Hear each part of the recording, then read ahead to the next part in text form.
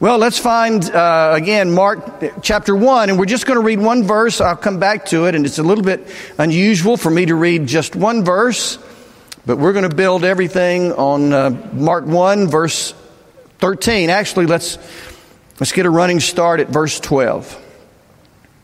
At once the Spirit sent Jesus out into the wilderness. Of course, this is at the beginning of his public ministry. At once the Spirit sent Jesus out into the wilderness, and he was in the wilderness 40 days, being tempted by Satan with the wild animals, and angels attended him. So on the one hand, he's being tempted by Satan. On the other hand, he's being attended by angels. I remember my daddy using the word haint and haints. Haint was his Sand Mountain word for ghouls and goblins and ghosts and things that go bump in the night. Well, Rick Bragg, one of my favorite writers, tells a story about haints in his book, The Best Cook in the World, which is mainly about his mom.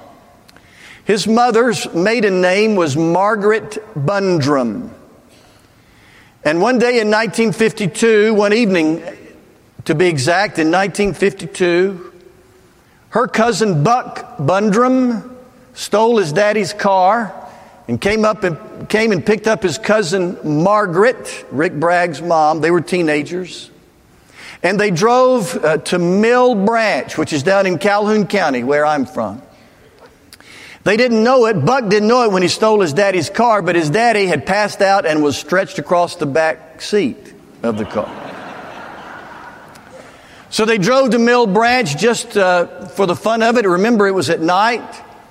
But when the car stopped, Buck's father, who was passed out in the back seat, woke up. And he sat up and he saw where they are and he screamed, "Oh no, not here! The haint, he'll come for us. Get away from here." So they sped away. Years later, Margaret Bundrum Bragg told her son that story and told him the background. Decades earlier, an ancestor of the Bundrums, Jimmy Jim, isn't that a great name? Jimmy Jim Bundrum, had killed a man, a drifter, had murdered a drifter in the very woods around Mill Branch. And according to the Bundrum folklore, the legends the Bundrums shared around the table, the ghost of that murdered wanderer still wandered the woods around Mill Branch down there in Calhoun County, and they thought maybe even the guilty, tormented soul of Jimmy Jim Bundrum himself, still feeling guilty for having killed that poor wanderer, that his spirit too wandered the woods around Mill Branch. And Margaret Bundrum Bragg said to her son, Rick, "I never went back there after dark. Because if you believe in the Lord, if you believe in His goodness and His mercy and His miracles, then you got to believe in them old demons too, don't you?" Well, Ms. Bragg, I do believe in the Lord, in His goodness and His mercy and His miracles. I don't believe there was a haint in the woods around Mill Branch that night. But I do believe in them old demons. Today is Halloween, of course, so we're talking about demons and angels and things that go bump in the night. Now, I know that there's some Christians who don't celebrate Halloween out of a matter of conviction, and there are churches who discourage their members from participating in Halloween because of its connection to the occult, to the dark world, to dark forces and all that, and I understand that. In fact, Hailey Bieber, who is the wife, she's a model, and she's the wife of the pop singer Justin Bieber, said, and this is the first time I've ever quoted Hailey Bieber in a sermon, but 2 years ago, this Halloween, Hailey Bieber tweeted, about Halloween, and she is a Christian, and she tweeted that Christians should just get over ourselves and enjoy Halloween. And in fact, she said on this tweet, "I am claiming all candy for the glory of God." That's not exactly a profound theological statement, but she's claiming all candy for the glory of God. Well, whatever your feelings about Hailey Bieber or Justin Bieber or candy corn for the Mississippi State fans, or whatever your position on Halloween, maybe we can agree that today is a good day for us to talk about real demons and real angels. Let's talk first about demons. Somebody sent me an email with the attachment was letters, supposedly real letters that children had written to their pastors. And one of those letters was from a 10-year-old girl named Carla, and the letter read like this: "Dear Pastor, are there any devils on earth? I think there may be one in my class." And that's probably the way we think about demons and devils, either a mischievous person or maybe a fairy tale character. But there really is something out there. There really is something evil and dark. The hurt and the hate in our world, the violence and the abuse in our world is not just random and impersonal. There is a malevolent designer. There is a diabolical mastermind. There is a sinister puppeteer pulling the strings behind the hate and the hurt and the violence and the abuse in our world. There really is something out there. Think about corrupt governments around the world. Think about unethical business cultures. That's not just random. That's not just happenstance. There's a malevolent designer, a diabolical mastermind, a sinister puppeteer behind those cultures and governments that take advantage of people and hurt people. The division and hatred in our society is not just random and impersonal or coincidental. There is a diabolical mastermind. There is a sinister puppeteer pulling the strings behind the division and hatred in our country. And I'm not talking about Republicans or Democrats. I'm talking about the evil one, known in the Bible by a number of names: Lucifer, Beelzebub, the accuser, Satan, the devil. The racial and social tensions and unfairness in our world, our country, are not just random and impersonal. There is a malevolent designer, a diabolical mastermind, a sinister puppeteer behind it. Think about the drift in our country away from Jesus. With every passing year, there are fewer and fewer people, Americans, who even check Christian on a survey. That's not happenstance. There's a malevolent designer, a diabolical mastermind, a sinister puppeteer behind the drift of our culture away from Christ Jesus. 1 Peter 5:8 reads, "Your enemy, the devil, prowls around, seeking whom he may devour." Now, how the devil prowls is a mystery. He is not omnipresent like God is. Maybe it is through his mafia-like army of demons around the world. I don't know how he prowls. This is mystery. But he does seek, as we sang a while ago, he does seek to do us woe. He is on the prowl. He attacks us individually to ruin our individual lives. He attacks us systemically to discredit, to ruin our society, our culture. And yet we do not have to be overwhelmed by him. I don't want to be simplistic, but the Bible offers two pretty simple strategies for not being overwhelmed by the evil one. Number one, resist him. James 4:6, resist the devil and he will, 4:7, resist the devil and he will flee from you. There's a commercial out, a Geico commercial that makes fun of horror movies. And they're 4 teenagers. It makes fun of how irrational characters in horror movies act. And so they're 4 teenagers. They're out at this haunted farm, and so there's a car that's running, and the teenage girl says, "Why don't we get in the running car?" And the guy says, "Are you crazy?" And we're thinking, of course you would get in the running car, but not in a horror movie. He says, "Are you crazy? Let's go hide in the barn." And they go hide in the barn, and that's where all the chainsaws are hanging. And the chainsaw killer is standing behind them, and he takes his mask off, and rolls his eyes like, what knuckleheads would come into here where the chainsaws are?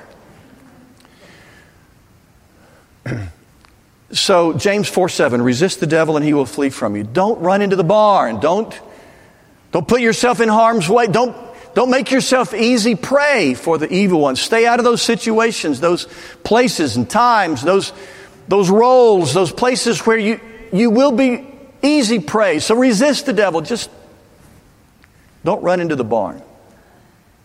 The second one is simply to make sure that you're in the safety of God's fold, in the safety of God's family through faith in Jesus.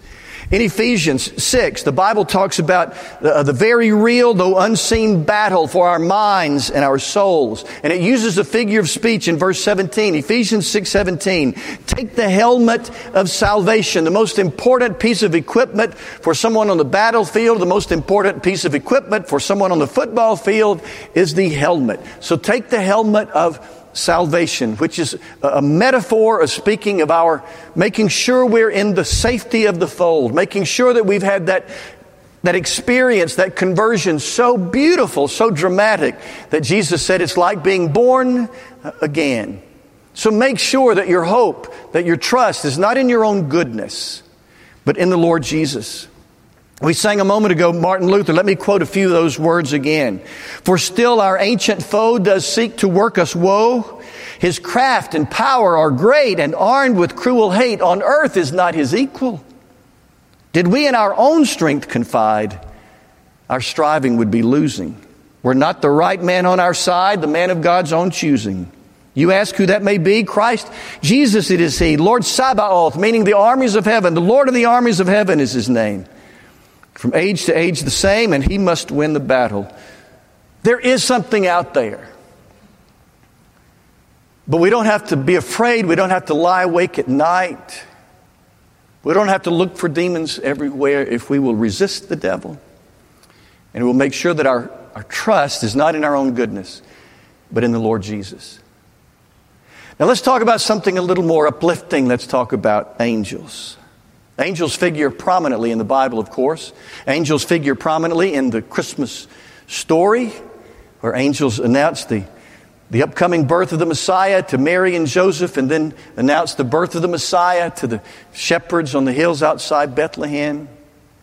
An angel figures prominently in the Easter story when the women go on Sunday morning to see the body of Jesus, and they get there, and there's an angel, the Bible says, that has an appearance as like lightning and a robe as white as snow, who is the first to say, he is risen, he is not here.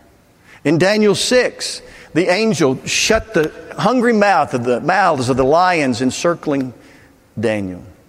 In Acts 5, an angel swings open the prison door where Paul and Silas are imprisoned for their faith.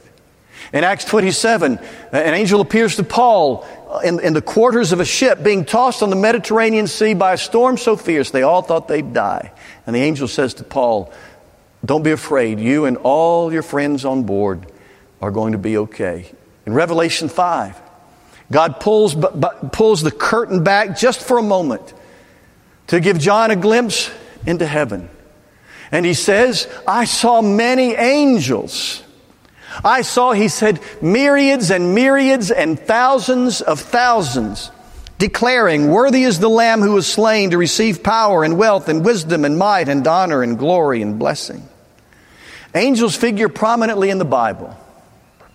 But are there still angels on earth? Billy Graham, in his book titled Angels, tells the story of John G. and Mary Ann Peyton, missionaries to a remote island in the South Pacific. The people of the island, the inhabitants of the island, did not welcome the missionaries, did not welcome the Christian faith. They were resistant to the Christian faith. And one night, some of them showed up with the intent to kill John and Mary Ann Peyton. John and Mary Ann, alone inside, prayed all night that God would spare their lives. With the coming of the dawn, the Peytons looked out, and those folks who'd come to obviously do them harm had left. Years later, after lots of seeds had been sown, a lot of people on that island became Christians, including the tribe of the people who had come that night to do harm to the Peytons. And John Peyton asked the chief, "Sir, when you came that night with all those people, why didn't you kill us? Why did you leave?" And the chief answered with a question, "Who are all those men?" Well, there were no men, Peyton said. "Oh, we saw them," the chief told him. "Hundreds of them, with their swords drawn." Had God summoned the angels for the protection of the Peytons? It sounds a little bit like he did. Psalm 34:7, "The angel of the Lord encamps around those who fear him and delivers them." I won't speculate about mysteries I don't understand, but I believe there are angels around us. Now to our text. Back to our text. Mark 1:13, Jesus was in the wilderness 40 days, being tempted by Satan, and he was with the wild animals, and the angels were ministering to him. Sounds a little bit like our lives, does it not? In the wilderness, in a dog-eat-dog world, in a world that is cruel and mean and hard, with an unseen battle raging around us, with demons who would do us harm, and the powers of God himself who would protect us. And it is in that unseen world that our greatest danger lies and that our greatest hope lies. In that unseen world. John Hunt settled, of course, over there in what is now Big Spring Park by the Big Spring. When he settled there in 1805, there were lots of local inhabitants, Native Americans, Indians who didn't want him here. He knew that. He knew that he was in danger from them. But that was not his greatest fear. He was afraid to go to the spring. Where we go now, we just walk right up. He was afraid to go to the spring to get his water. Not because of the Native Americans who were here, who didn't want him here. It was because of something he could not see. He was afraid to go to the spring because of what he said were countless rattlesnakes. They lived up in the crevices of those rocks. He was afraid not of what he could see, but what he could not see. And he figured out that a different kind of defense, or warfare, if you will, would be necessary for that which he could not see, those slithery, slimy serpents, the rattlesnakes. So he took a cane pole, and in the hollow end of one of the cane poles, he put gunpowder, and he'd stick it in the crevices of those rocks, and he would ignite the powder. And he said after several weeks, the rattlesnakes were gone, and he was able to get his water from the spring. Our greatest danger is not what we can see, but that which we cannot. And there's a different kind of warfare, if you will, necessary for the world that we cannot see. Ephesians 6:12, "For our struggle is not against flesh and blood, but against rulers and authorities, against the powers of this dark world, and against the spiritual forces of evil in the heavenly realms." The heavenly realms is the world we cannot see. It is a world invisible to the human eye, undetectable by human senses, but every bit as real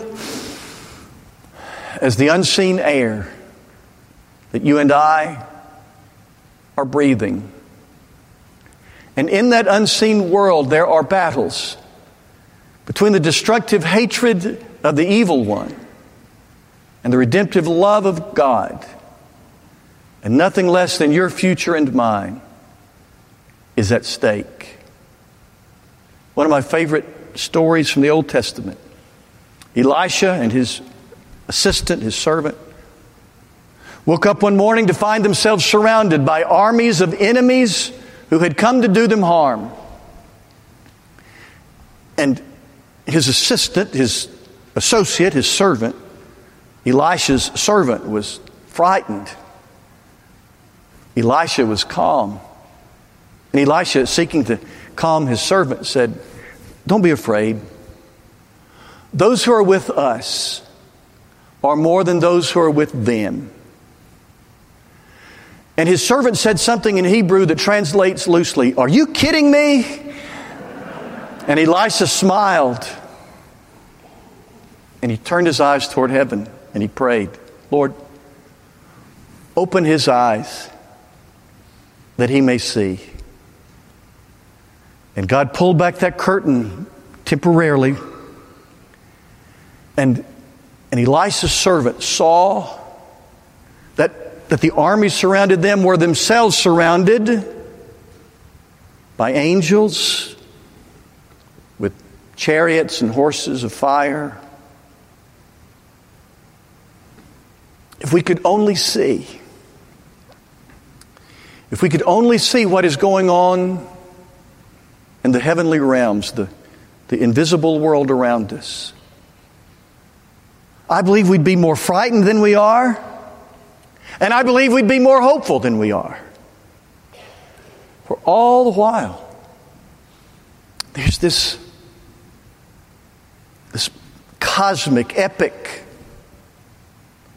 invisible battle between those who would do us woe and those who would do us good. And the only way we get to participate in that unseen world is to pray.